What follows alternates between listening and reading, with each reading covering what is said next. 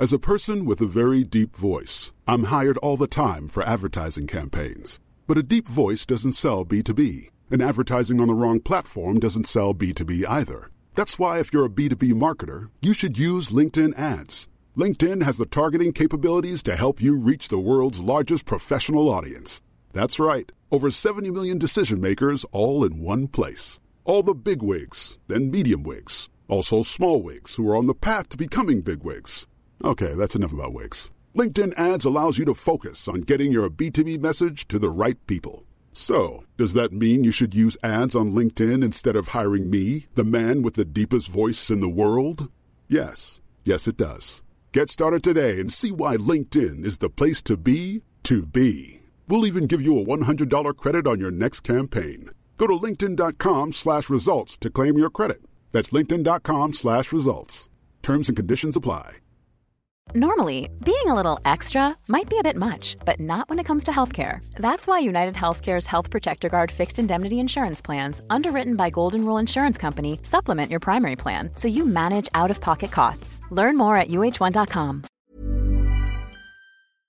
Hey guys, just a quick message before you start listening to this podcast. Did you know that all of our Red Men Plus content also comes in podcast form? Not only do you get access to all the videos, you also get access to all of our podcasts too. They will download directly into your native app so you can get them on the go. So don't miss out on any more Red Men content. Sign up at redmenplus.com and like I say, get all of these amazing podcasts directly into your device. Right, I hope you enjoy this show.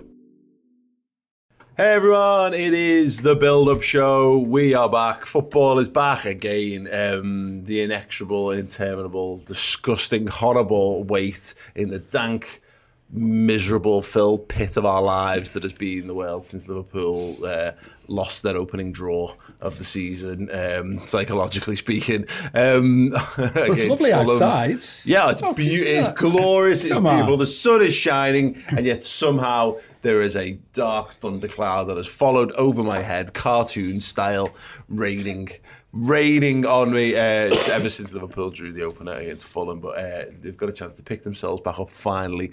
Monday night kickoff this will be. So yeah, the longest possible wait, pretty much, unless we'd actually had the Friday game last week. The only way we could have waited longer for this, but it is what it is. Steve and Jamie joined me for this one in the studio. It feels like a lifetime because ultimately it always feels like a longer wait when you're waiting after Liverpool have lost. We really all could have just done with Liverpool having another game, whether we were prepared for it or not, like the team wise. I would much rather this be once again the early kickoff. Anything to shorten this time frame. It is what it is. It's about time Liverpool just got back into the pitch, got back on the pitch, got back on the horse. Absolutely, because none of us were expecting what unfolded in front of our eyes at the weekend. So it's more of a case of let's get it out of our system with a resounding win at home against Palace. You know, it's one of those situations where, yeah, you're right. We'd have played it the following day, wouldn't we? Really, to get it out the way and done with. It's been a strange week. We wanted to start with a statement. We thought we would start with a statement. And the damn squib's really underplaying it, isn't it? So, like you, mate, I think that thundercloud's been over my house too, mate. There are two of them. So you've got one and I've got one. Yeah. And it's been rough, mate. I can't wait for the game to come. Yeah, meteorologically speaking, it's been a funny old time on Merseyside. Lots of very small rain clouds hovering in the otherwise glorious sunshine. Jamie Crawford, how have you been coping this past few days? I've been doing all right. I noticed you said since Liverpool lost as well, we didn't lose. Oh, I said lost the draw. I said lost the draw. Lost the draw, right? Because Liverpool drew a game of football and it felt like a significant defeat. Let's try and inject a bit of positivity. Yeah. First game back at home. My first appearance of the season. Hopefully it's going to go slightly better than Liverpool's last Saturday. We need is it a must win already? Is that? It's a must not drop any more points. It feels like, I think, because people have been going on, there seems to be two schools of thought of, well, it's first game of the season, then other people going, if we lose the league by a point, it doesn't matter if it's the first game or all that sort of thing. So, yeah, we need to get that out of our system. Much better performance. I mean, we can't put in a worse first half performance than we did last week. So, yeah, I'm hoping we're going to, as you say, get back on the horse with a commanding home display. Well, that's exactly what it's got to be, really, because you're right. Look, the league's never been won or lost on the opening day of the season. You can't be, because you've still got 37 more games of football to be played. And it was a point made, on the podcast this week. City draw 6 and lose 3 last season and win the league on 93 points. But that's the benchmark. But it doesn't mean City by no stretch, nor did Liverpool when they won it, the 2 seasons ago. No, by no stretch did we win every game of football, although it certainly felt like that at a time. There is that pressure, but the pressure only increases when you don't win games. We had this in 2009, 2010, come back off the back of finishing second in the league, and we lose a couple in the opening of the season, and you just feel like everything's been undermined. But in the spirit of positivity, Liverpool need to make sure that they aren't complacent. I think it feels a little bit like they batten down the hatches this week. I think they'll have done more coaching, they'll have done more on the training ground, they'll have looked at the problems of Fulham, and look, it sounds daft, but it's up to them to go and put it right. And look, if any team's proven themselves capable of putting it right, it's certainly this Liverpool team. Oh, it hurt everybody. There was no players in the socials saying we'll go again next week, which is really telling. I think that they will, like you said, batten down the hatches, been very big on self-belief, to put that back in. That's our watchword, isn't it? Self-belief. That's unstinting. That's not something we've ever you could ever accuse a Liverpool side of not having. I think you're right to reference the first half. I thought we were passive is being kind in terms of what we created.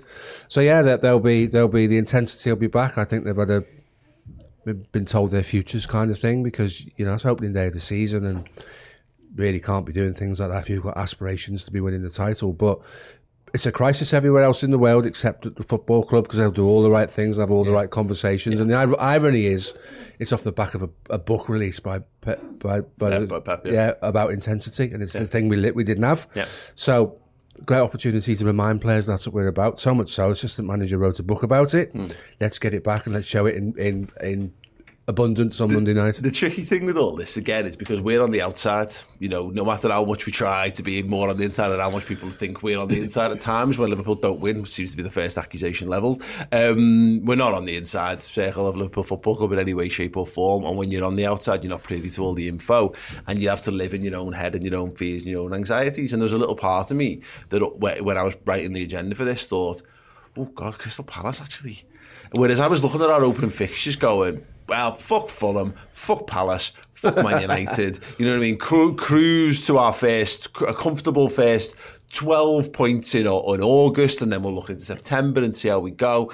And you can't help but, you start to look into it and go, oh, Palace, they're a good team. We saw what problems they could cause us last season. But this is the point about it. Liverpool need to dig deep. The fans get to dig deep. We actually get to have more of an impact. Get to go to Anfield and in greater numbers this time around.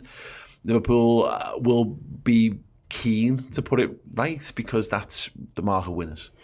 Yeah, I think I listened to your kind of predictions thing the other week, and I've got Palace. I'm thinking like, oh, they could do something this year, top half.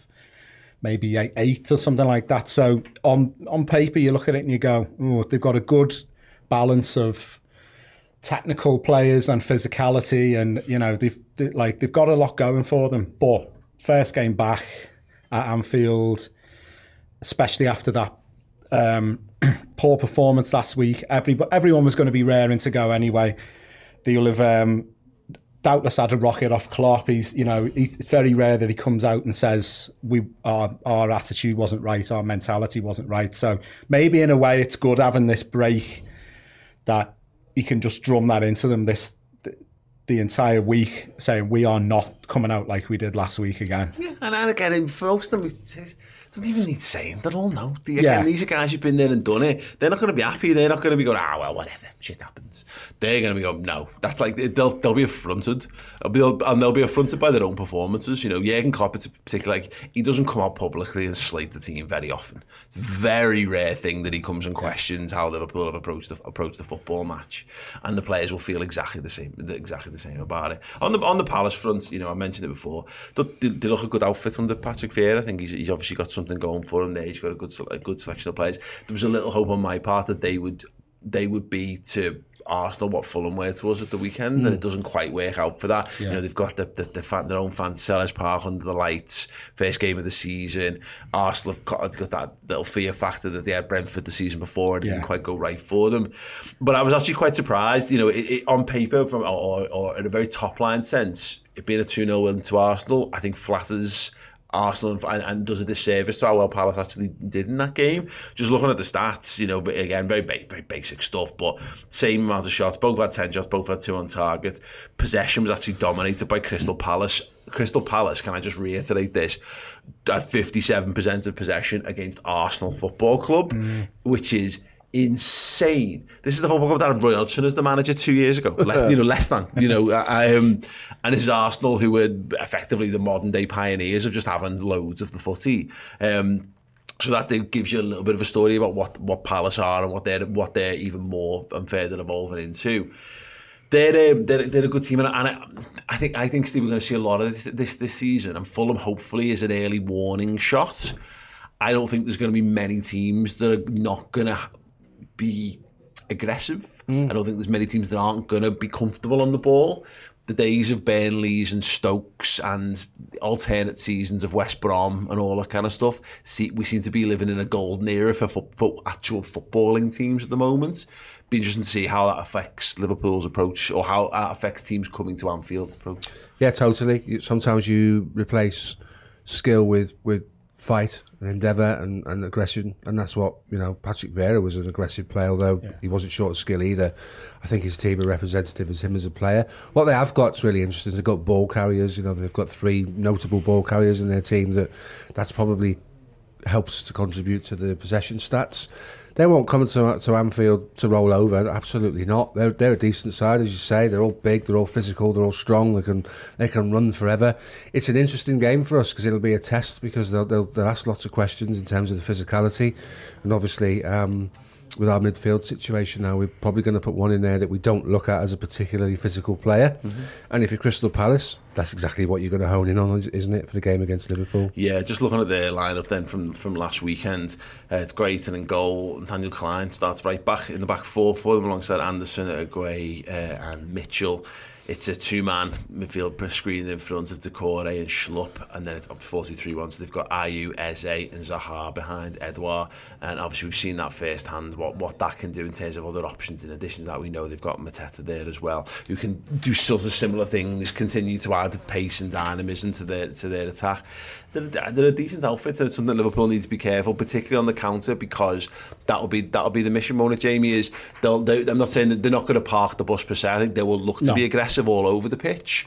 But what we saw from them at Selhurst Park was like second and third man runs looking to break the offside trap. You send one lad in to set the offside trap, and then you send another lad in for deep, and that's where the pass is played. And Liverpool do have to be careful, because, you know, if we're not fully up to speed, a lot of how Liverpool approach the game is fluency.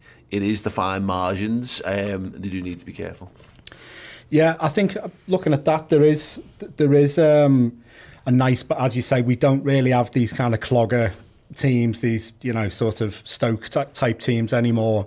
There is a nice balance there between, they will be physical, they've got a lot of pace on either wing, they'll be looking to get in behind our fullbacks, but they've also got a lot of decent technicians on the ball. Obviously, Zaha is, you know, he's been a maybe not top level Premiership player, but the rung below for probably 6-7 years now. Eze, everybody likes Eze. I think he's a really special player. Eze, he was so unlucky with that injury last year, but he's another one who's coming back in now. You saw a little glimpse of it against Arsenal, and you're right. I mean, just to move things on from this, just in terms of the injury news for Palace, Jack Butland is currently ruled out with a wrist. He's got a metacarpal fracture. There you go. James McArthur is ruled out as well with a groin/hip/pelvic injury. It's a step it's just a step back. It was the word on the 30th of July. It's not going to be as long as we think. We'll have to wait on Monday to see how it is. Michael Elise is the other one, and we saw how good he could be against us last season. He's been ruled out most likely as well. It won't be till the end of the month that he comes back, and James Tompkins, no return date on him at the moment. That's one good thing with the Elise thing, Steve. But they're not lacking without him. No, they're not. And Eze and Zaha and Elise, there's the three players I alluded to in terms of ball carriers. They ask you questions, and that's their style of play. And that's, as I said before, that goes down to the contribution towards the amount of possession they had. We'll probably play a little bit more on the counter. I thought we were really deep first half against Fulham. It was unsurprisingly deep. I don't think that helped. So if there's a conscious effort to get the back line forward, you do that, but you do that at a risk against these guys, because the third man running thing is absolutely spot on. Yeah. Look, ultimately, Jamie, Liverpool need to be better in first halves in general. You know, it's kind of crept up on us the back end of last season, and already now, you know, seeing this with Fulham. Liverpool need to start more aggressively, and hopefully, I mean, we're not going to, without treading on part 2, where we're going to talk about who we could bring in to make that happen, to help Liverpool with that. It's whether it's an attitude thing or whether it's a choice of pass thing or whatever. We're being caught too flat-footed. We're conceding the first goal far too many times, and that's a big thing that needs to get cut out. Yeah, there have been a few creeping in, hasn't there? There was some that, you know, like the Villarreal game, stuff that gets rectified in the end, but it's like the other year when United kept going behind all the time, and you're going, this won't carry on, and it hasn't done. And the other thing, speaking of dark clouds, our neighbours from down the M62 there. How depressing is it when you're like, I think West Ham could do a job here. 5 minutes in, it's 1-0. It was always like, you know, 5 minutes, 1-0 Sterling or whatever, or 1-0 Jesus or whatever, you know. And it just takes the wind out of your sails. I don't know if the players are as. They always say, you know, do you watch City's games and stuff like that? We need to start doing that, where it's like, no, we're just putting to bed any chance of... You're creating a fear factor around yourself, and that's the thing at the moment. If you were a manager coaching looking forward to a game against Liverpool, you would say, go and have a go. Go and get in the faces in the first half, because you're more like, you know, there's now enough evidence there. It's not circumstantial evidence. There's enough to suggest that your best chance of getting something against Liverpool is by being aggressive in the first 15, 20 minutes, half an hour, getting in the faces, unsettling them, stopping them from doing what they do. You might not be able to continue it for the full 90 minutes, but go and burn yourself out, and then if we want to then park the bus in the final half hour, then we test Liverpool with breaking us down. Totally. I've long said, if you're brave against City, you get something. If you're brave against Liverpool, you get something. Part of my frustration as a fan watching teams play, like West Ham play Manchester City, West Ham didn't turn up. I thought they were dreadful. They didn't back themselves, but yet back end of last season, they turn it up at half time, they go off, come back on and try and hold what we have, and you can't do that against Manchester City. One thing Manchester City did was play the entire game on the front foot. You have to find a way to combat that. That's the big difference between Liverpool and City for me at the weekend. I don't think we started on the front foot. I think we allowed Fulham to build some intensity on the day, and I think we didn't do ourselves any favours. City don't give you the opportunity to do that, but you're right, there's a fear factor.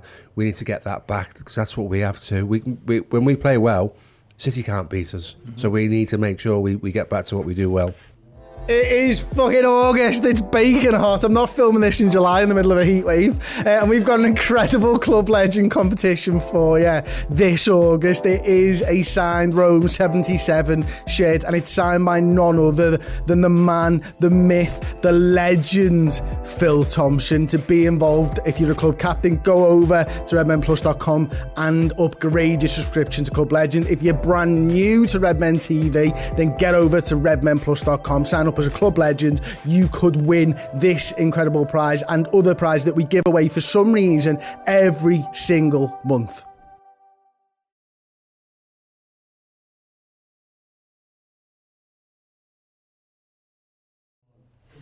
Yes, welcome back. Right, it's still me, it's still Jamie, it's still Steve. Trivia question was, when did Patrick Vieira first meet LFC, and what was the score? So he signed for Arsenal in '96 from Milan, and there's a big thing about we didn't play Milan for years and years and years. So I'm going to potentially rule out Milan. Yeah. And I don't know that he was a starter straight away for Arsenal when he joined. So if I was hazarding a guess, it'd be the second game of the season in '96, and I can't think of the score. So I was going to go down the Milan route. I think did we play them in like the Cup Winners' Cup? But yeah, we did. We barely played It was like them 20 over odd the years Yeah. until we played them last season. So I'm going to say, what would it be? January, February '97? I can't offer any more than that. Okay. Anyone for any more in the live comments? Please put your answers in there. You know, I'll take year. You get yourself a nice pat on the back if you manage to get the year right. Which Steve Funker can do. The year was 1996. He took on Liverpool in the starting 11 of the League Cup 4th round meeting between Liverpool and Arsenal. Wednesday, the 27th of November, 1996. As soon as you said that, I thought November. Yeah. Wasn't bad, was it? Score, Not too bad, yeah. for those interested, Liverpool 4, Arsenal 2. Arsenal's lineup: John Lukic, God, that's how long ago it was. Lee Dixon, Nigel Winterburn, Martin Keown, Steve Bowl, Tony Adams, David Platt, Ian Wright, Paul Merson, John Hartson and Patrick Vieira. 2 goals from Ian Wright for Arsenal scores, both from the penalty spot. Liverpool were David James, Mark Wright, Phil Babb, Neil Ruddock, Stigginga Bjornaby, Jason McAteer, Steve McManaman, John Barnes, Michael Thomas, Robbie Fowler and Patrick Berger. And the goals came from Steve McManaman, 2 for Fowler, 1 from the spot, and Patrick Berger rounded it out in 72 minutes. So there you go, Patrick Vieira, 1996. In my head, and immediately, I'd have gone probably late 90s maybe. I think I would have gone around 98. I tied it in because of Gerrard coming into the squad, and Patrick Vieira had established himself by then. Yeah. And I know it didn't happen straight away because that was a bit like that for those boys, the French boys. 98 against Celta Vigo when Gerrard's get, and obviously Sheffield Wednesday's around that time as well. Well, I'm happy with my contribution. I'll take that. Very, very good indeed. Yeah, if you manage to get even a sniff of that, then you're absolutely brilliant. In the live comments, Marley, Clark, and Joseph Gergis both said 1997. There's a name I cannot pronounce. You got 1996. Very well done indeed. So if you got that right, brilliant. Give yourself a huge pat on the back. You are absolutely brilliant. Absolutely brilliant indeed. Right. Okay. Injuries. Liverpool have largely the same injury issues that we faced last week. The hope will be that Naby Keita should be returning for this squad. It was illness. They were hoping he was back for Palace, so you'd imagine he was hoping he'd be back for Fulham. He wasn't. So he should be back for this. The talk is that Curtis Jones will be available by the end of the month. No update at the moment on Konate or Tsimikas. Jota, the hopeful, I think by the end of the month, started getting into September. I know, I know. And Ramsey, no one knows what's going on with him at all at this point. He's turned into Ben Davis, hasn't he? Yeah, absolutely. The Keita and Jones thing is pivotal, I think, ASD. Keita in particular. We've seen last season that Thiago Alcantara is the starting left-sided centre mid, and Naby Keita feels like he was, if nothing, at bare minimum, he's our 4th midfielder. He might need to be more than that this season. We could really do with him stepping up and really hammering on the door. But we know that the easiest switch that they could make with no Thiago is for Naby Keita just to come back in if he's available. Or double pivot with Harvey Elliott in. And I think what's been really key for me in the 2 games we played, if you could call the Charity Shield competitive game, when Harvey's come on, we've scored goals because he's a linked player. He's a linked player of the sort we don't really have on that right-hand side, which is the basis of where we attack. That's pretty much what we do. Everyone can predict it. It's whether you can do something about it. Elliott's been really, and his new contract is a sign of that. The fact that he's able to see passes, able to bring players into the game. If you're asking me, what would I do? I'd probably play Elliott. I was very much pro Elliott right from day one for this season. I wanted to see the experiment we tried last season start again this season, and hopefully it will. I think this is a game where we need to be in charge of the game in terms of being on the front foot. I think if you play Naby Keita, great at pressing. I just think Elliott at this moment in time is our biggest creative influence. The issue we've got in this, and this is why I call it the big decisions, is okay. So we're bringing Harvey Elliott in, and we'll pick our ultimate 11 in a little bit, but. I agree, by the way. I think Harvey Elliott should be coming into this one, Jamie. I don't know whether you agree or disagree on that point. But there are knock-on impacts to that.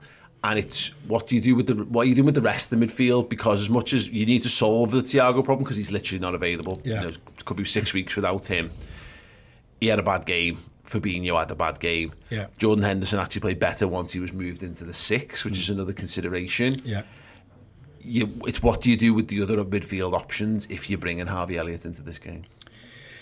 Yeah, it's a tricky one, isn't it? Because I think the thing that I found myself when I saw Milner warming up, I went, yeah, this is exactly what we need. And I was thinking, should I be saying that now when Milner's 36? But so do you just bring Milner in? This is not me having a go at you, but this attitude I think is an issue. I know you're not thinking it in a sort of in a truly horrible way or whatever. No. But like I contend this lot. I think brilliant footballer with tons of experience, loads of character, can drop into any game. I don't think any one of us is saying let's have James Milner start the next 30 games consecutively, because that would represent probably a misstep in our transfer policy or the quality of the people around. No problem with having James Milner be a part, and he'll want to be in this conversation. Yeah. So that's what I'm thinking. Do you bring in the 2 substitutes and say, well, you improved our midfield performance when you came on. We'll just go with you from the start, and then it's a toss-up between Henderson or Fabinho in the 6. Or do you say to Henderson and Fabinho, right, you're back in, you've got to rectify that. Although we're playing... Now, I say I want to start Elliott on the right-hand side of the 3, so I'm leaning towards Fabinho. I don't know, like maybe leaving him out. Does he need not a kick up the arse? Well, no, but this is why it's a tough decision. It's not as straightforward as this is, and I think you're illustrating the point perfectly. There is.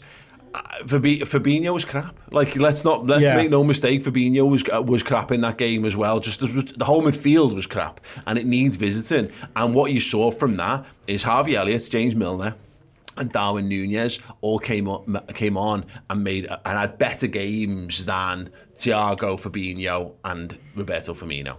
So they're going to be the 3 lads who were on Jurgen Klopp's door all this week, going, lad, what do you want? Yeah. What do you want me to do? Because I'll do it. I don't know whether we can bring all 3 in, and I don't think people would be necessarily. I can already foresee the fume, but whatever lads you put on the pitch, provided they get a result, who gives a shit what lads you put on the pitch? I think there's a bit of devil's advocate with regards for Fabinho. For me, you're a 6 is only as good as the guy playing left and right hand side of him in the midfield 3, and I thought that all 3 of them were horrendous. If you're being honest about it, so you take them off, make the changes you make. You put Henderson in a 6. You bring Elliott in on the right-hand side. And he starts doing what a right-hand side player should do. And Henderson's thinking, actually, this isn't so bad. It's pretty easy, this. I'm enjoying it because he's doing what he's supposed to do. Whereas in the first half, nobody did what they were supposed to do. So I can't dig out one person more than any other in that regard. And I think it's interesting that Henderson's player ratings went from dismal to come up quite a bit in the second half because he was effective in the 6 role. I don't think you can afford to play a passive midfield with Núñez because you need someone close to him. So if the idea is that Núñez plays, I think Harvey Elliott's got to play because you need somebody in that pocket behind the front 3. There's lots of different questions and lots of different answers, which obviously we'll try and figure out. But ultimately, I think if we're going to play on the front foot, Núñez plays up top and Elliott gets in that inverted position where he sits, where he links all the play. Yeah, as you say, the issue with the Harvey Elliott stuff is I don't think you can play Henderson left of the 3. No, I don't think he suits it. We've not seen. There's not enough evidence there, by the way. So just to make that clear, but there's a couple of isolated. It's a very short amount of time at the weekend when he does that, and doesn't make a massive difference to us. And he plays there against Chelsea this time last season. And we all remember the volley, don't we? and it's so like I don't think that's a natural fit for Jordan. No. The 6 is a natural fit for Jordan, but of course that would come at the expense of Fabinho, and that's not wrong. Both of them have played too much football in the last couple of years. I'm totally for them being in 60-30 rotation, but I don't think Liverpool's game plan for the season was that yet. I contend that Liverpool's plan was to get through August with largely Fabinho, Thiago and Hendo starting games, because it's 1 game a week, and with the Monday night games you got really big gaps between games as well. So they want to be careful. I don't think they were going to do anything revolutionary, but I think I know there's been a couple of like appearances cancelled for coaching staff and stuff this week. They've been a bit more on it. I wonder whether, and this is a question Chloe raised on the debate show, so I'll ask you on this as well. Do we think maybe Thiago, it could be a formation shift? Do you go for more of the double pivot that Steve was mentioning earlier, where you go, okay, Jordan's not playing left of a midfield three, he's actually playing in a two-man midfield with Fabinho, and then that means you play Harvey Elliott as more of a free roaming 10 than a right sided 8. It's dead hard to predict Klopp, because I feel like the thing wherever the clamour is, the latest clamour, he often doesn't do it, and then all the these. We play Bobby as the peak of a midfield three with two sitters, and all this maybe going back to a 4-2-3. But then sometimes, like there was the City game a few years ago, he played like a 4-2-4, and you think, where's that come from? He's thrown them all in. Yeah. So it's hard to predict what he's going to do. I think it's questions over whether Naby's obviously been ill. How's is he? Yeah, is he absolutely, being held back on a big leash? He's raring to go, or is he going to be a bit sluggish? Because we can't afford him. He's had some bad first halves in his time. We can't afford him not being at the full game pace in the first half. So I'd probably stick with the standard formation, and it's just I think we've all, I don't know, we're not quite there yet in terms of the agenda, but I think we've all got Harvey starting on the right-hand side of the three. It's what you do on the left-hand side. Exactly. But also it's worth mentioning, and I think you kind of what you were saying there, Jürgen does like to say to the lads who were shit previously, right, go and put that right. Yes. Right, you're starting again, and not necessarily again what people will be necessarily looking to hear, and we can't put the same midfield out because with no Thiago. It might be a simple thing Steve just does. If Naby's ready, right, Naby, you're just Thiago here. And Jordan, you're going to play on the right-hand side again. Fabinho, you're going to start again. If you play shite like that again, then bear in mind, you've got Harvey Elliott there. I can't keep him at bay much longer, and you can't. You've got to keep him at bay. Is basically the argument. Yeah. If you want to play, in particular for someone like Jordan Henderson, he wants to play in the 8 for Liverpool. He doesn't want to play in the 6. He'll do it, and he's very good at doing it. But he wants to be in the 8. He wants to have a more impactful role in Liverpool's attack and play, in Liverpool's all-round play. He feels he can influence the tempo of Liverpool games far better from the 8. But I think we're starting to see the limits of what he can do. I think we're in danger of evolving past that, where we do need a bit more attacking guile in that position, more natural, more of someone who's dropped from the front row of 3 back into midfield rather than someone you bring in, you're pushing further up the pitch. But as I say, Harvey Elliott's there. You can't do too much more. And I think if Harvey Elliott follows his progression, it's going to become impossible for terms to be ignored. But that's the gauntlet that's going to have to be laid down. Well, it's a matter of time before Harvey makes that position his own, and he will, because he's that good a footballer. It's inevitable, isn't it, with him? You're right. Be a great opportunity to throw the gauntlet down and say, right, go and right the wrongs of the weekend. And I think that's a very, very Klopp thing. It's a really good point you make. You can still do that with those two. And we've talked about the double pivot. You can still say to them, right, go and show me that you two can tie up my midfield and let the expansive players who create the goals and do the business in the final third, let them go and do their thing without worrying about what's going on behind them. So there are things to talk about. You talk about Carvalho as well. We when we signed him, we've all said he's ready.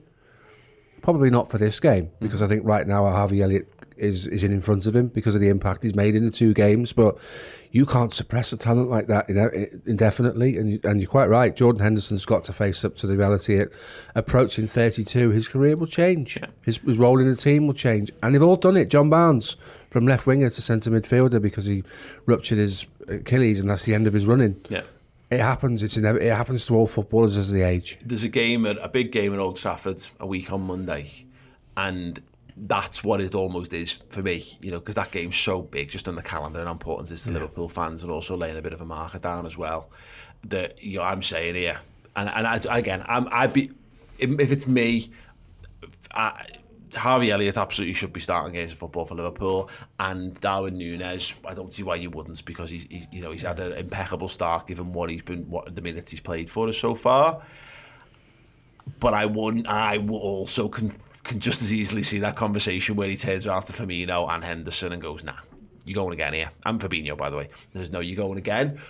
But Old Trafford, you've got a week through to you've got a free run of everyone you pay. As long as no one else gets injured, everyone's got a fair shot of being involved in that Man United game. But it's who deserves it.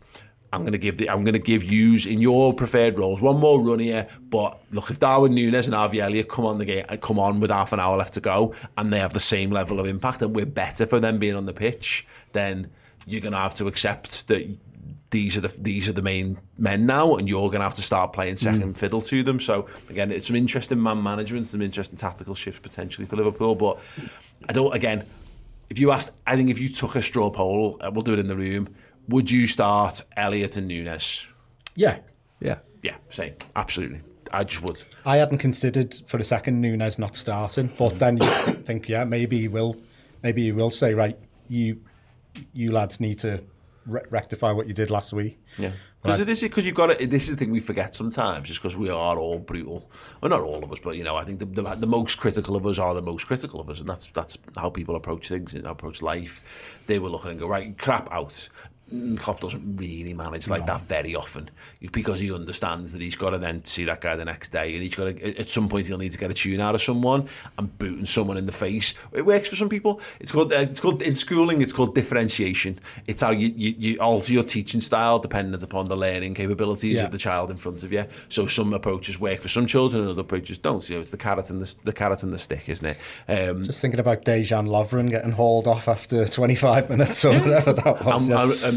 Does Dejan Lovren start the next game? He absolutely starts the next game, because Jurgen Klopp made his points, and again through the gauntlet down to Dejan Lovren, and he had his best spell as a Liverpool player. It's great man management, to be fair, isn't it? After being hooked against Tottenham Hotspur, when every single one of us would have literally felt like we'd lived happier lives if we'd never saw him play for Liverpool again, and yet he goes on and he plays important roles in Liverpool after that. And point. Announced himself as the best defender in the world off the back of that as well. Don't forget that. Well, yeah, he did a bit of that. He did a bit of that in pre-season for Croatia, didn't he? But right. So again, get your thoughts on any of these. These are the burning topics. These are the conversations that are going to be happening at the AXA this week as Liverpool prepare for all of this. Do you change formation? Fabinho, Hendo in the 6, Elliott, Milner, Núñez. I had a quick look just to refresh my memory on this. Liverpool started midfield at Old Trafford last year. Anyone? Naby. Thiago injured? I can't even. Thiago was injured. Yeah. Curtis Jones. Nope. Curtis on the bench. Henderson. Who was the Milner? No. Milner. It was Milner. Naby. Hendo is our midfield today at Old Trafford, and I know we're fixated often by what's our best X, Y, or Z. That's the Klopp will play. We'll feel confident to feel any combination of things. And James Milner, again, we've almost glossed over the Milner conversation. James Milner won't be happy with that. And there's some notes like well, if a 36-year-old is able to do that, then he's able to do that. Don't give a shit how old he is. Did he Same say as that? 17-year-old. Sorry, but if you're a 17-year-old and you can go on the pitch and impact the game, fine, player. If you're 36, 37 and you can impact the game, player. That tells me we've got a brilliant squad. Not that there's some fundamental hole in what we're doing. If you can add 5 injuries to first team players, and you're bringing someone of the quality of James Milner into it, and he can make a positive impact in games. When he stops doing that it's an issue. But there's no signs of him doing that. But you're picking players against who you're playing against, and to be fair, when we went to United, their midfield was wafer thin, pathetic, wasn't it? So you could afford to go with those bodies, knowing that would be sufficient, and as it proved, more than sufficient, wasn't it? Tired of ads barging into your favorite news podcasts? Good news. Ad-free listening is available on Amazon Music for all the music plus top podcasts included with your Prime membership. Stay up to date on everything newsworthy by downloading the Amazon Music app for free, or go to amazon.com/news ad free. That's amazon.com/news ad free to catch up on the latest episodes without the ads. Cool fact, a crocodile can't stick out its tongue. Also, you can get health insurance for a month or just under a year in some states. United Healthcare short-term insurance plans, underwritten by Golden Rule Insurance Company, offer flexible, budget-friendly coverage for you. Learn more at uh1.com. Millions of people have lost weight with personalized plans from Noom. Like Evan, who can't stand salads and still lost 50 pounds. Salads generally for most people are the easy button, right? For me, that wasn't an option. I never really was a salad guy. That's just not who I am. But Noom worked for me. Get your personalized plan today at Noom.com. Real Noom user compensated to provide their story. In 4 weeks, the typical Noom user can expect to lose 1 to 2 pounds per week. Individual results may vary. Right, let's talk about the real business, and the real business is ultimately us deciding what our 11's going to be. Steve Plunkett, what is your starting 11 for Liverpool? Keeper picks himself. Keeper does. Right back and left back, usual suspects. Mm-hmm.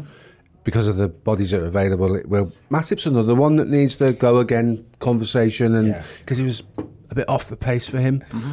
The one really good ball into the midfield for one of the goals aside, I don't think he had his best game. And there's a lot of people saying that's probably as ineffective as we've seen Virgil. Yep. There's a few players who've got something to prove, so I think the back four pretty much picks itself. I want to see a double pivot with Elliott involved in that midfield three. So as you said before, it's not really playing Henderson on the left side of the three. It's offering that screen with I think if you play Núñez, you've got to play a more advanced midfielder. Yeah. And I've given it away, then I'm going to go Diaz, Núñez and Salah up top. Okay. Any disagreement, Jamie? I've got the same back four and keeper as last week. Starting Núñez, Salah and Diaz. Me personally, I would be tempted to go Henderson 6, Harvey and Milner or Naby, but I don't think he's going to do that. I think he's going to do Fabinho. I think he'll do Fabinho, Henderson, and maybe Naby. I think, and I there's one or two things that's going to happen here. It's going to be exactly the same 11, barring someone coming in for Thiago, and that'll be who's fittest and mostly. If Naby's fit and ready to go, Naby will just come in and we'll just carry on. I'll go right. Put it right, lads. I have got a sneaky feeling, and these are always wrong, by the way.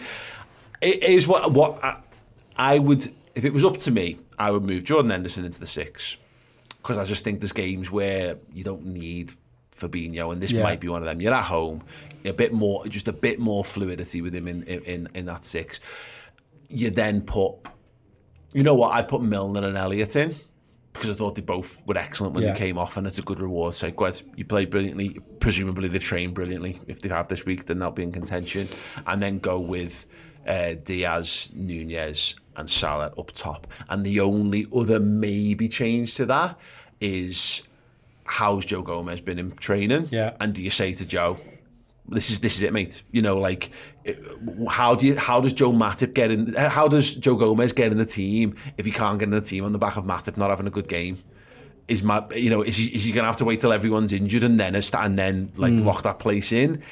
I don't think he will make that one more change. I don't think Klopp likes to make sweeping changes game to game because of the rhythm and all that kind of stuff. But I wouldn't be against Gomez getting a little look in and getting a run and seeing how he gets on. Particularly because at some point Konaté's going to come back, and I just think he will just be our main centre half. But there's a lot to pick through for the manager there. I mean, Carvalho, I'm sure would be knocking around saying, "Can I get a go in midfield?" I wouldn't be against the Fabinho, Carvalho, Elliott midfield. Maybe a bit soon for that, in terms of how well they are up to speed in what we do, of course. But again, also let's be honest, I'm pissed off with how Liverpool performed. I was saddened by the whole thing, which is bad. I was more sad than I was more disappointed in Liverpool and saddened by it rather than angry.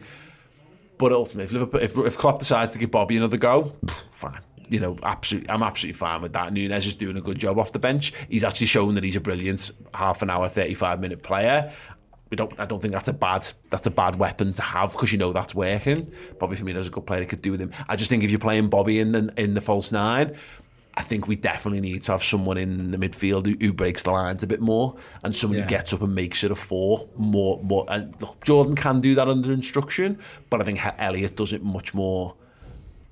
His starting position is better suited to that. And you look at the goal in pre-season when he cut the ball back to Henderson, ironically. His willingness to go beyond Salah was critical in pre-season, wasn't it? Yeah, no, absolutely. We had a good comment come in while we were doing this, by the way, from the Decorators Forum UK, who's been a member for 12 months here on YouTube. Thank you so much. Palace are in for a tonking, it says. Simple as that. I hope so. I hope so. Liverpool need a big reaction here. Yeah. They really need to go out there and just, cast off any doubts. Because Man City, everyone was looking at Man City, West Ham, and going, West Ham could get something here. Yeah. And then what instead, and all you fear is like maybe Haaland won't kind of link up. Things like that will have that'll stutter throughout the season at some point. But if you go and set a strong foot down, and that's what they did, and Liverpool failed in their opportunities to do that, they could really do with sending a message. It doesn't need to be a 5 or 6-0 for me. It needs to be a 3-0 where it's like so done. It's just so in Liverpool's hands. No one wants them to be fucking around with this. It'd be nice with the 5 subs on 60. We could say, right, the game's won. Carvalho can have a little bit, have a little moment, or Jones if he's fit. I don't know if Jones is going to be fit.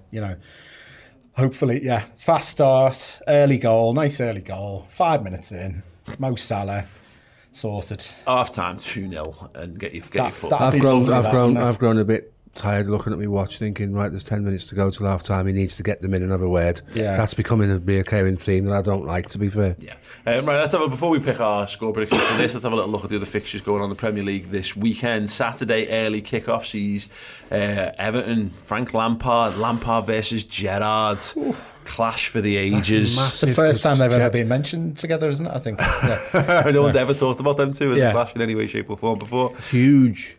Big. For both. Yeah. It's again similar to disappointing start of the season for Gerrard last week. Yeah, he's got a lot of pressure on his shoulders, and he will continue to have. Everton a crap. This Mings thing's bubbling under, isn't it? With Paul McGrath came out saying he should be in the team, and like the Villa fans right, well, what he says goes. So he's but it's the same Villa fans who say he shouldn't. But just because Paul McGrath opened his mouth and changed their mind, haven't they? I think we're all to a man reconciled with the fact that Tyrone Mings is just crap. Well, never mind your club captain. Yeah. But that's it. But that's a big thing, and again, there's lots of narratives in football, and the Gerrard Lampard thing is important. Evertonians won't want to live in a world where Gerrard's getting things over on them again. You saw him at Goodison Park last season, so have a little smile at them and all that kind of stuff. But like Gerrard needs Aston Villa need to be beating teams like Everton, and Everton really need to be beating teams like Aston Villa, so that's got a lot going on around it. Southampton host Leeds, which is going to be a massive indicator, I think, of whether one of those teams is going to be comfortably safe from relegation, or whether one of them is going to be absolutely fucked this season. You know what? If that goes the way of Leeds, then the old sack race cameras are right on Ralph Hasenhüttl, because he would have got relegated if there'd been another month on last season. Yeah, I agree. Arsenal hosting Leicester. Now, it's funny because, again, how seasons have started and how the vibes are around the football clubs and all that kind of stuff. There's an alternate universe where, Brendan Rodgers is Arsenal manager here, and he's got all the wealth at his disposal. Arsenal should win this, given that they handle Crystal Palace. The vibes are good, but Leicester are that kind of team that have a way of just disrupting certain football teams. I think this will be an old school Leicester, just go and be horrible, go and be gnarly, go and defend, go and try and hit Arsenal on the counter-attack, frustrate the life out of them, stop Arsenal from counter-attacking on you, and they might. I have a feeling Leicester might get something from that. Just the fact they've got 3 lads looking at the exit door, you do wonder how that psychologically affects the squad. I think Leicester is shit this season. I wouldn't want to be putting money on that for my life, I have to say. It could go any of the 3 results possible there. Yeah, Brighton, Newcastle, another interesting way of gauging where both of those teams are at. Brighton started brilliantly at Old Trafford last week. Newcastle again starting to look more and more like they could be a real deal. Klopp's been very keen to talk about them in the European places, which I think is quite significant. But that will be another one that in any other season, Brighton, Newcastle, like who's asked, but. There's just I love it. I just love it as a nice little story. I can see Newcastle away being the West Ham away of last season, like the hardest outside the top 6 to go. Yeah, definitely. Man City host Bournemouth 3:00 on the Saturday. I'm sure that'll be an absolute walkover for them. Wolves host Fulham. Couldn't care less about that one. It'd be nice if Fulham were good for the next few weeks. Just so we can go, look how good these are. It wasn't just us being crap. In fact, I'm just going to quickly get Fulham's. I just want to get Fulham's fixtures up, because it'd be really nice if they actually had someone good in the forthcoming future. Okay, so they've got Wolves at the weekend. They play Brentford next week. They got Crawley Town in the League Cup. Who gives a shit about that? They play Arsenal. They play Brighton. They don't play Spurs till the 3rd of September. They play the Chelsea on the 10th. I really want them to have Man City. They don't play Man City till November when it's all done. When they're all knackered and they're all the luster's worn off Fulham. Mitrovic has started having a tantrum. Yeah. Typical. Absolutely typical. Not what we wanted. Right, sign a couple more fixtures quickly to get through them. Brentford host United. That could be hilarious. Although I'm not against Man United getting a result there, if only because I don't see that they lose the first 3 games of the season, surely, and it's very important that they do lose their 3rd game of the season, being it does. So I'm not against them getting something to tide them over a little bit. You can't see them completely turning it round in a week. And I'd rather see the pressure on them coming. And then the comedy value when it is 3 losses. I could see them winning the game, but I can't see them winning handily. Yeah. I mean, I don't want them to win handily, but of course.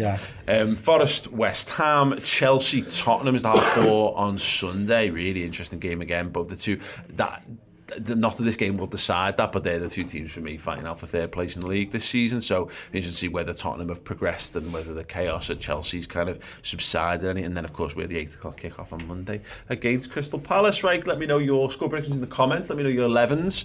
Lads, what do you think the score is going to be? Liverpool, Crystal Palace? 4-0. Go ahead. 2-0 to Liverpool. I'll have a 4-0 as well. Why not? Yeah, I'll go with that. Do you want to change yours? I'm going to... Jurgen Klopp's press conference, 9:30 a.m. Friday morning. Obviously, we'll get more updates on Liverpool's injury situation and a bit greater insights into what the manager's thinking for this game from that one. Chloe will be doing press conference reaction over on Redmen Plus, and you'll be able to get that press conference in your podcast players and on YouTube as well for free. So if you want to get that after the fact, you can do on Redmen throughout this season as well. Loads of extra content going on Plus this week. There was around the league. I've just done Journo Insight with Neil Jones, having a little bit a deeper dive into the Harvey Elliott contract situation, who Liverpool's new centre-half signing is, what the strategy is around Liverpool's under-23s and under-18s. Really, really interesting stuff what they're doing. Some real outside-the-box thinking going on. Some great insight from Neil Jones from goal.com on that. The debate show was brilliant as well. Just brilliant content. More studio shows in video and in podcast form you can get on the go in your podcast player. So you make sure you get involved with that. So we're going to have so much good stuff coming this season. It's a very, very exciting time to be a Redmen fan as well as a Liverpool fan. Yes, and Liverpool can just do the business though, by the way, because as much as everything's going brilliantly, I love this job. I love the production. I love everything we do improves every week, every month. It's great. And then every season I am reminded that my happiness is entirely dictated around 11 fellas kicking a footy. So if those 11 fellas could be less crap than they were last weekend, that would help us all immeasurably, right? Right? Yeah. Agreed. Sound. That is the build-up show. Check back for the watch-along on Monday night as well. And we'll see it all there. Ta-da. Thank you so much for that. I hope you enjoyed it. If you want more Red Men in your ears, then consider signing up to redmenplus.com. You get everything that's on the website in video, and if you want it in podcast form, from £5 a month, redmenplus.com. You get 2 free items of merchandise every single season. If you sign up as a club legend, you get 20% discount codes every single month. Exclusive discounts from our partners, as well as your name in the credits in each and every Red Men Plus show. Tired of ads barging into your favorite news podcasts? Good news. Ad-free listening is available on Amazon Music for all the music plus top podcasts included with your Prime membership. Stay up to date on everything newsworthy by downloading the Amazon Music app for free or go to amazon.com/news ad free. That's amazon.com/news ad free to catch up on the latest episodes without the ads. Every fan knows the right player in the right position can be a game changer. Put LifeLock between your identity and identity thieves to monitor and alert you to threats you could miss. Plus, with a U.S.-based restoration specialist on your team, you won't have to face drained accounts, fraudulent loans, or other losses from identity theft alone. All backed by the LifeLock $1 Million Protection Package. Change the game on identity theft. Save up to 25% your first year at LifeLock.com/aware.